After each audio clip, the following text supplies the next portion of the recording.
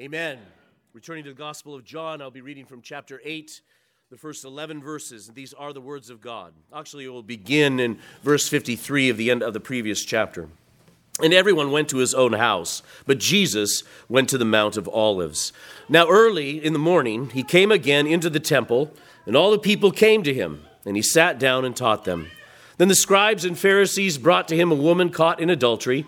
When they had set her in the midst, they said to him, "Teacher, this woman was caught in adultery in the very act. Now Moses in the law commanded us that such should be stoned.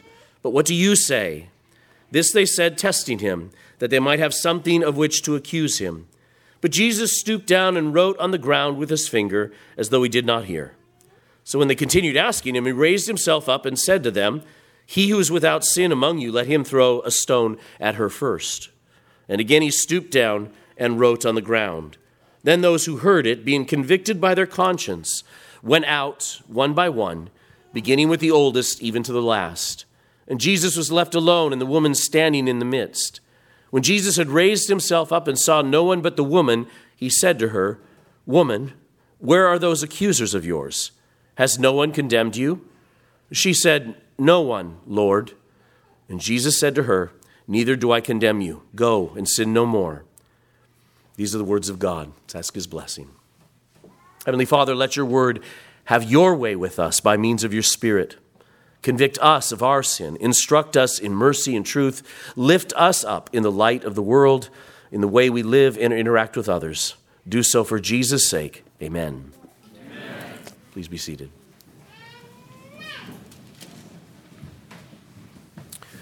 Well, as we come to this familiar passage in John's Gospel, keep in mind the words from Psalm 85. Listen to them, verse 10 and 11. "Mercy and truth have met together. Righteousness and peace have kissed. Truth shall spring out of the earth, and righteousness shall look down from heaven." Psalm 85, 10 and 11.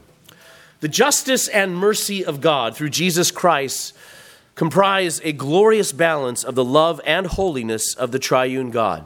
It's stupefying to try to plumb the depths of what it means that God is holy, just, and merciful.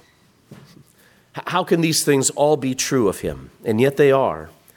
And interpreting this pericope through the lens of all that we know about Jesus is really important in order to avoid erroneous applications. And erroneous applications abound with this passage. Unbelievers who hate God's law go to unbelieving school and learn this verse. Let him who is without sin throw the first stone. They get posted on social media as soon as somebody says that somebody did some great, terrible sin or accusing them of some sin. Let him who is without sin cast the first stone. And that's what they learn. That's the second verse that they learn. The first verse they learn is Matthew 7:1. Judge not, lest you be judged. Right? They're very familiar with that, and they're using those verses out of context. And so it's really important. Misinterpretations abound, and it might be that the misinterpretations are part of the reasons we have an issue with this passage itself. If in your Bibles, you might have a footnote, depending on which one you're reading, telling you that this passage was not in the earliest manuscripts that we have found. It's not in there. It's not in the two oldest manuscripts found, which are their 4th century copies. So they are 3 centuries after the gospel was written. And in those two oldest manuscripts, that passage is not found. But it's found in hundreds and hundreds of manuscripts dated from the 5th century and on. And there's a debate as to whether or not, it's called critical textual criticism, as to whether or not this passage should be considered a legitimate part. Well, in trying to figure out why those passages might not be in those original older texts, I stumbled upon these writings by Augustine. In that same century, Augustine, writing in the 4th century, said that it had been cut out of some of the manuscripts because men were afraid that this passage would grant women the right to commit adultery without penalty. And so afraid of that, ministers were removing this part from their copies of the Bible. This is what Augustine said was going on. Something to think about. I think there's good reasons to understand that this text actually was in the original, and I'd be happy to go over those arguments with you if you are interested in more of that. But I found it interesting to see that Augustine, even in his day, had a reason why there were some copies, apparently, that he knew about that did not have this passage in them. And it goes back to that misinterpretation. Is this passage teaching that Jesus doesn't care about sin? Is he teaching that he doesn't really care about the sin of adultery? He's just gonna let her go? What's going on in this passage? Well, I think as we dive in, the passage speaks for itself and brings out both how Jesus is dealing with this and why he's dealing with this in a particular way. So let's set this up, first of all. It appears that it is early in the morning after the end of the Feast of Booths that we had studied in the previous chapter. And Jesus goes into the temple again and sits down to teach in verse 2. All the people came to him, it says. In verse 2, it says, now early in the morning he came again into the temple and all the people came to him. And I'd like to make another side note with that, because I think this is important in terms of understanding how we are to read Scripture. When it says all the people came to him, do you imagine that each and every last person in the temple came to Jesus? Is that what that text must mean? You see, remember in John 3:26 when they were arguing, John's disciples came to Jesus and they saw that so many of the disciples were going from John to Jesus. They would go back to John. And they said to John, Rabbi, he who is with you beyond the Jordan, to whom you have testified, behold, he is baptizing, and all are coming to him.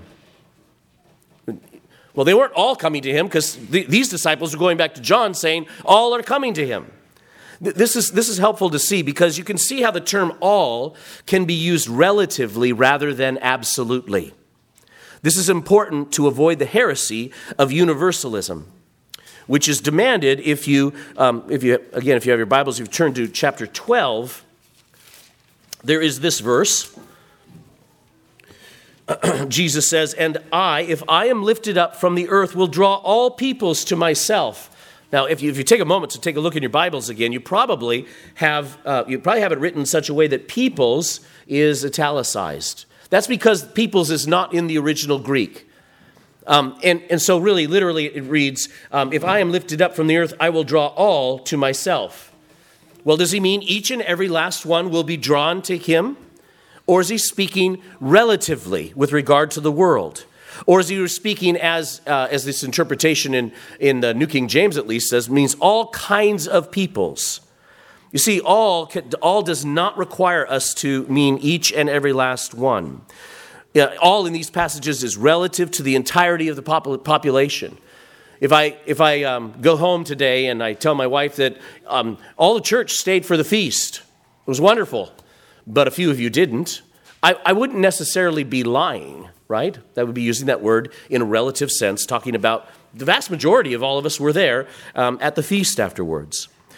So it also can mean all without distinction, or all kinds of people of various ages, of various social standing and nation. So when Paul writes to Timothy, he says, therefore, I exhort first of all that supplications, prayers, intercessions, and givings of thanks be made for all men, for kings and all who are in authority, that we may lead a quiet and peaceable life in all goodness and reverence. For this is good and acceptable in the sight of God our Savior, who desires all men to be saved and to come to the knowledge of the truth. I think interpreting, you say, even kings. He wants kings to come to faith. He wants all kinds of people. He wants all kinds of nations. He wants all kinds of sinners to come to faith and belief in Jesus Christ. That's what this means. All the people came around to meet Jesus. Okay, back to our text now. Well, the scribes and Pharisees, having been unable to lay hands on him earlier, now try to set him up in a situation to accuse him. Look at verse 6. This they said, testing him, it says, when they bring the woman caught in adultery. They tested him that they might have something with which to accuse him. They're looking for something to accuse Jesus about. Well, now, for a moment, let's also introduce the players in the scene. The scribes and the Pharisees show up together regularly in the Gospels. But they are not exactly one and the same group. The scribes were lawyer types. They were hired lawyers, Jewish theologians, hired to make expert interpretations on the law. And there were scribes who were Pharisees, but not all scribes were Pharisees. The Pharisees were a movement. They were a group. This movement outwardly committed to conservative religious practice. Pharisee came from the word meaning separated one.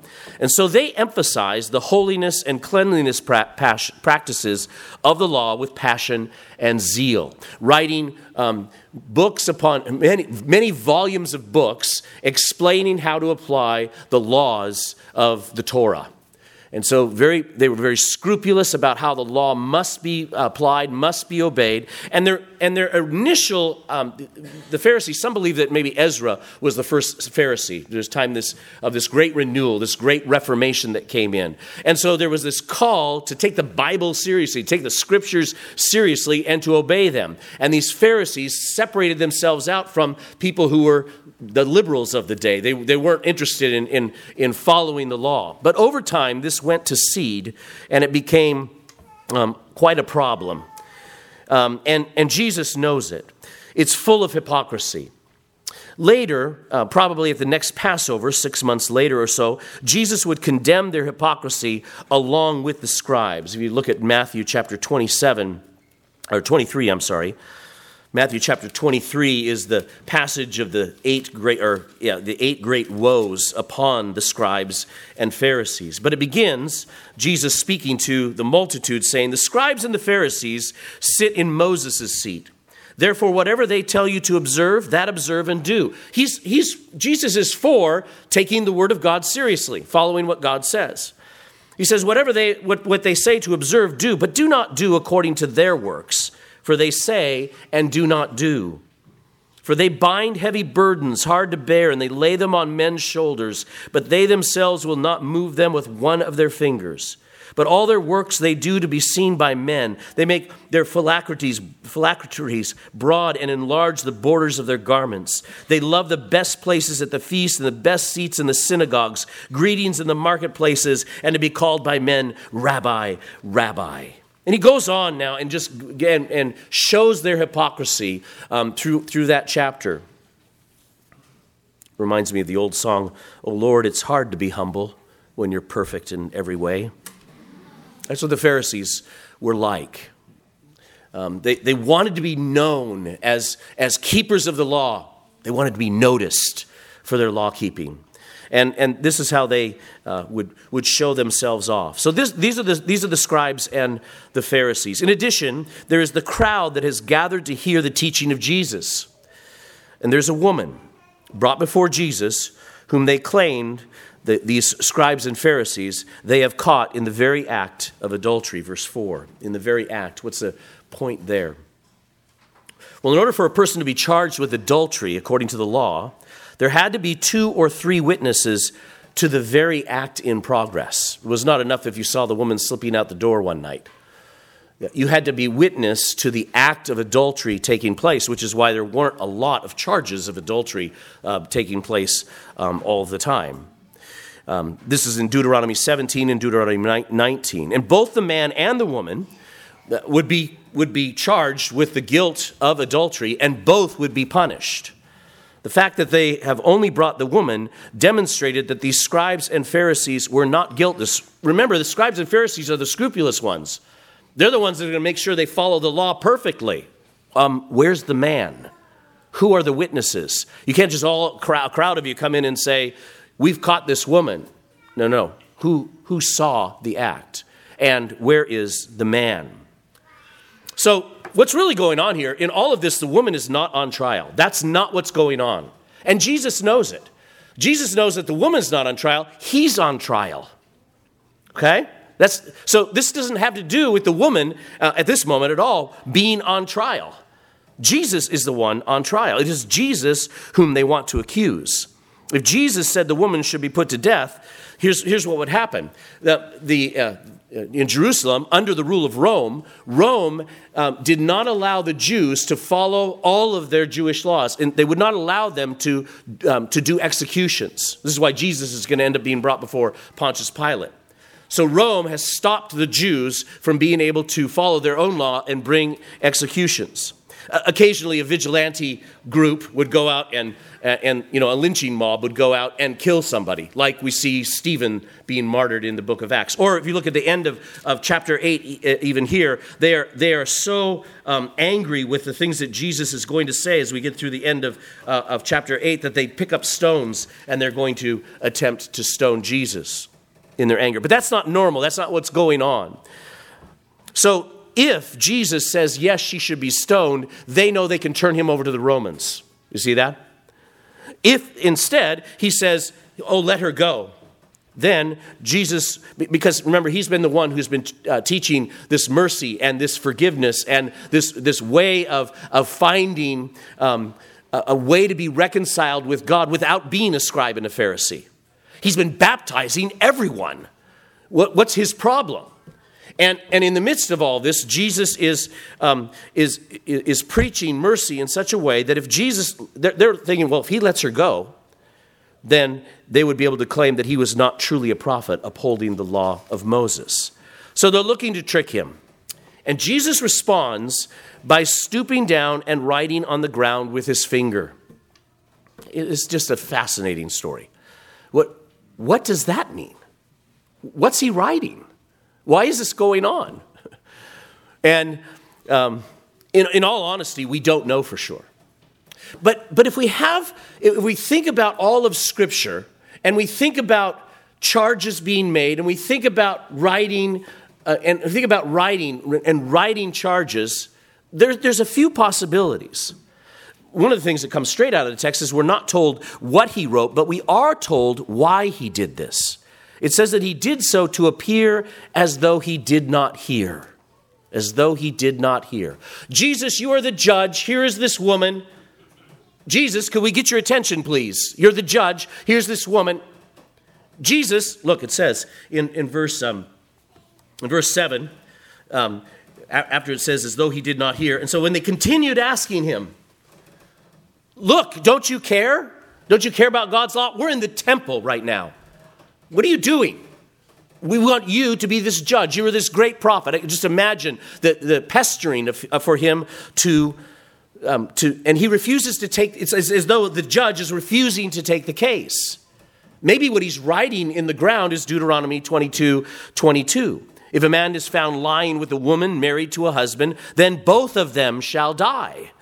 The man that lay with the woman and the woman. So you shall put away the evil from Israel. Maybe he's doing this to say, I will not hear this case because you're not bringing this case before me according to the very law that you think you're following. Maybe he was writing out Jeremiah 17:13. Jeremiah 17:13. Now, remember, this is the day after the Feast of Booths. This is the day after Jesus had stood up and said, if any of you thirst, remember that? Back in 37. If anyone thirsts, let him come to me and drink. He who believes in me, as the scripture has said, out of his heart will flow rivers of living water.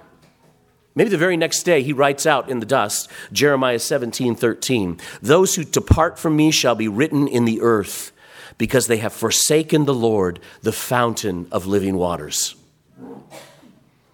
Their names are being written in the earth because they have forsaken the Lord, the fountain of living waters. Or maybe he wrote out Mene, Mene, Tekel from Daniel chapter 5 when Belshazzar sees the handwriting on the wall. The handwriting of judgment upon a nation which has gone apostate and is going to fall under the judgment of God.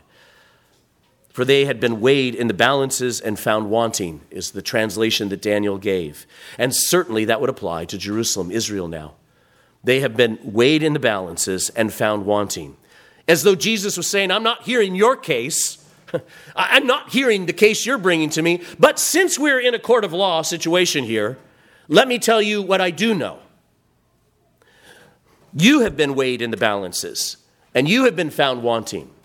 And you will stand again in these courts in just a few short months and say over and over and over again, scribes and Pharisees, woe to you, hypocrites. Maybe these are the things that he's writing in the ground. Nevertheless, they keep pushing him, and they ask him to get up and answer. And he raises himself up, and he says to them, "He who is without sin among you, let him throw a stone at her first." So regardless of when they do continue to ask him, he answers their unanswerable question with an unanswerable question of his own. This is not a new requirement of sinless perfection to be a witness in the criminal trial. He is not saying, as somebody wants to misuse this verse, that he who is without sin among you. Well, if you take that in an absolute way, who could ever bring a charge against anyone? He who is without sin. Well, let's just take a quick, we'll take a quick vote here. How many of you are without sin? Good, then you're in the right religion, by the way. Yeah, this is a religion for sinners. This is a religion for those who are lost. This is a religion for those who are wrecks.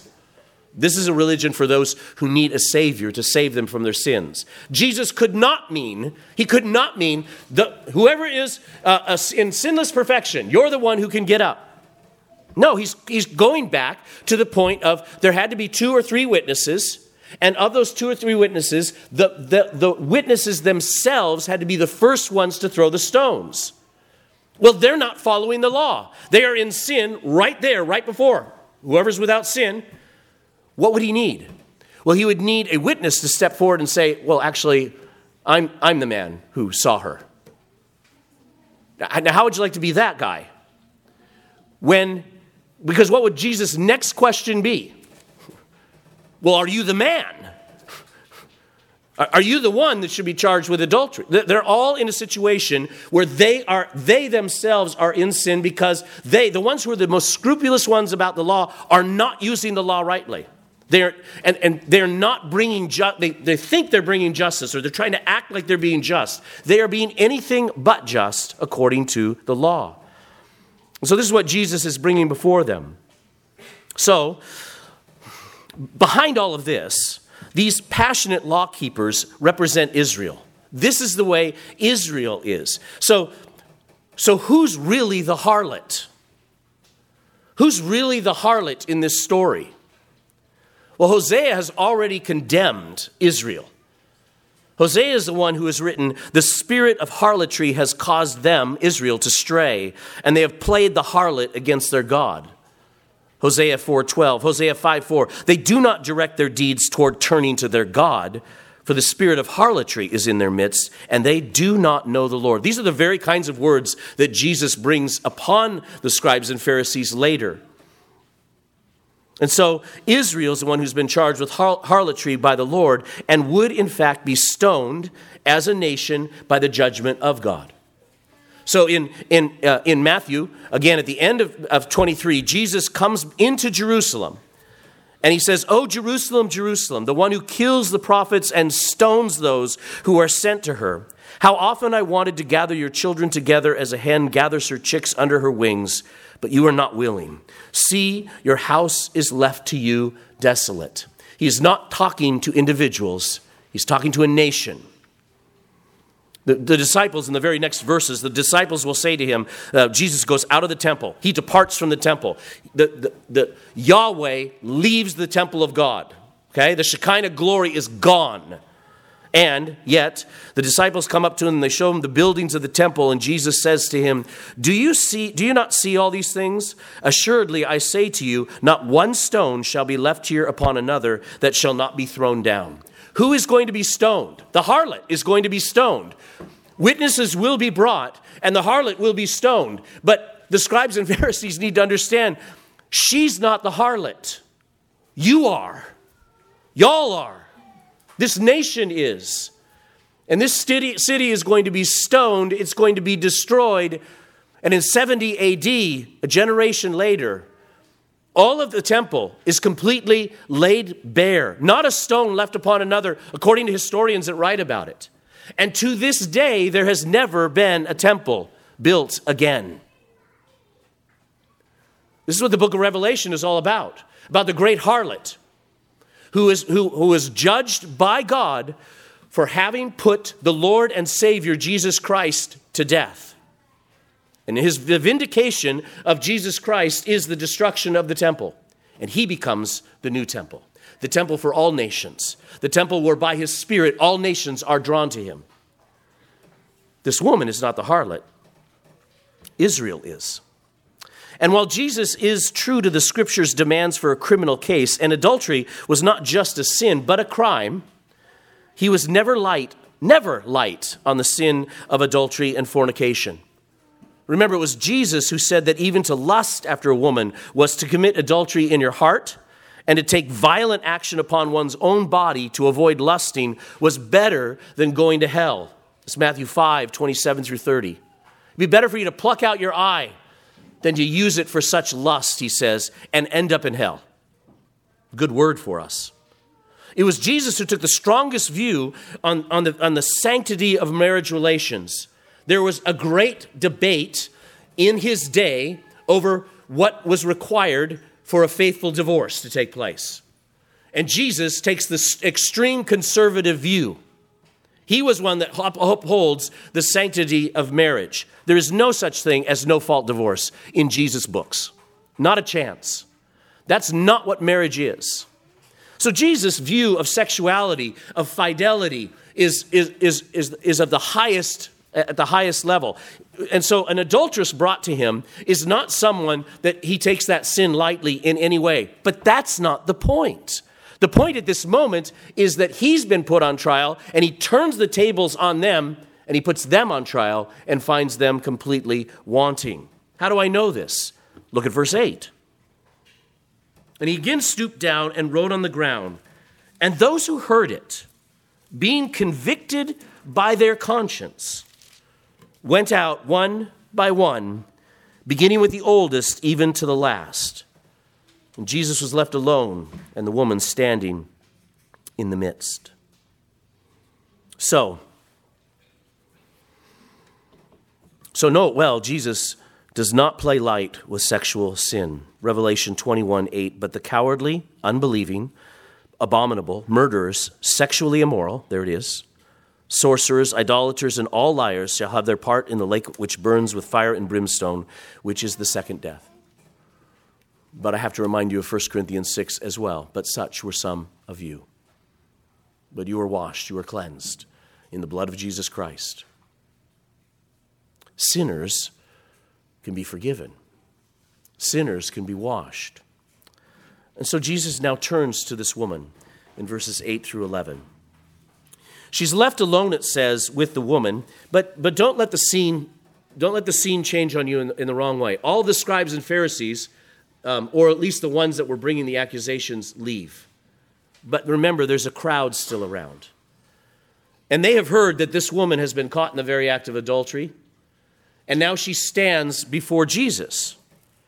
And as she stands before Jesus, just imagine how tense that moment must have been. And it might be, at this moment, a good thing to see yourself in the story. Right there.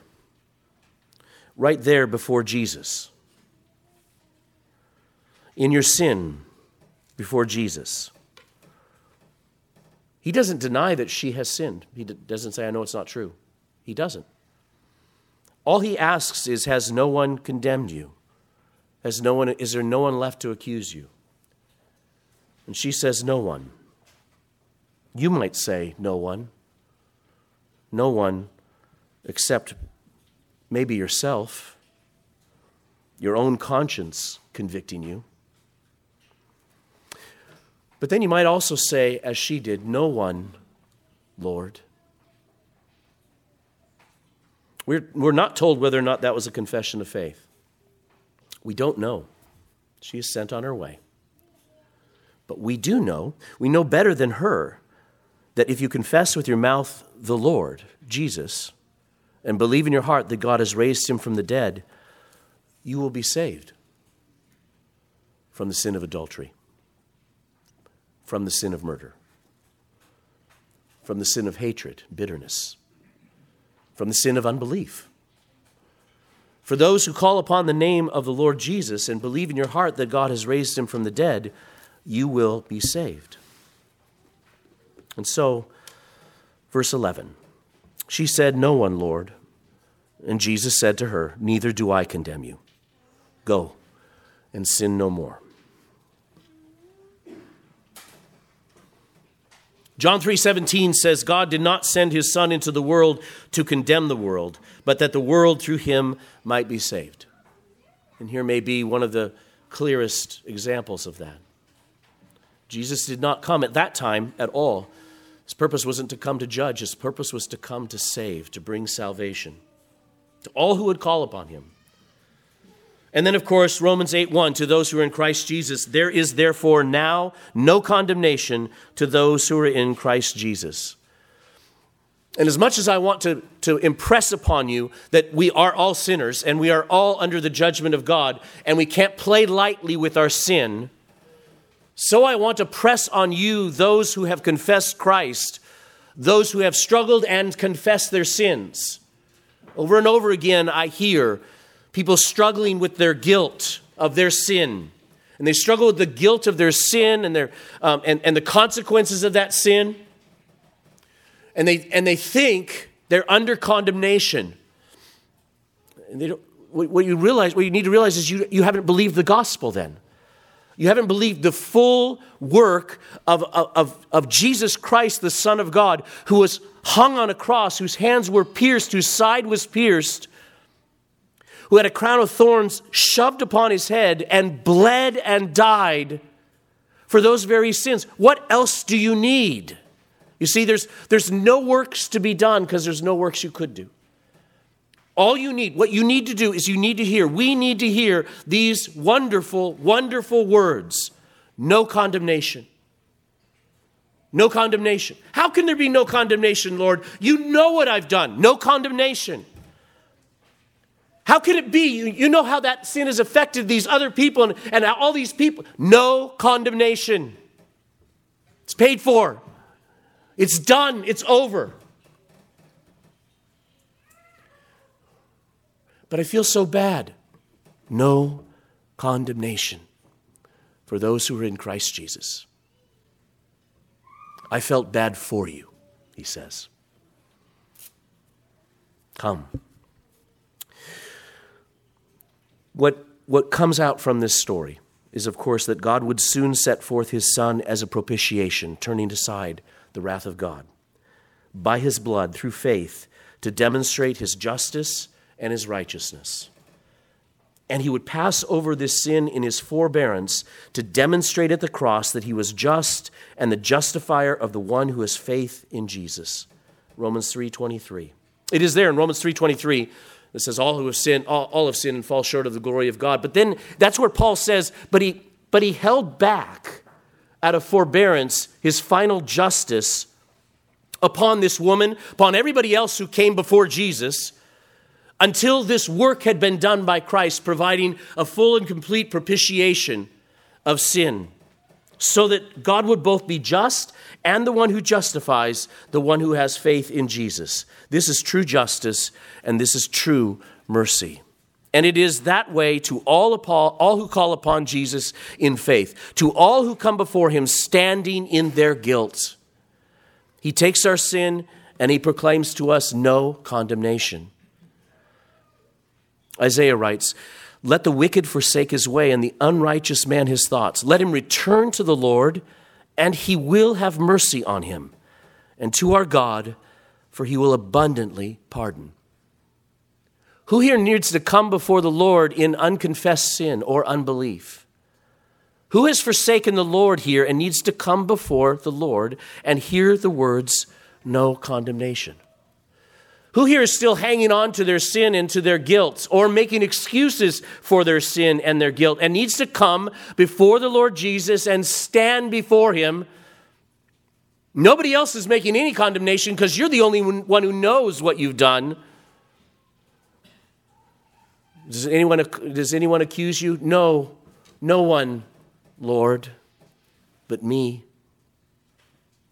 Who needs to come before the Lord and hear that he will have mercy on him, and God will abundantly pardon. Go and sin no more. That's what Jesus says. Because And he warns, do not look at this story. Do not take this story as an excuse to go ahead and continue on in your sin because it doesn't matter. God has promised to abundantly forgive those who call upon him, but he hasn't promised you tomorrow. He hasn't promised you tomorrow. Today's the day of salvation. Right now is the time to be right with God over everything.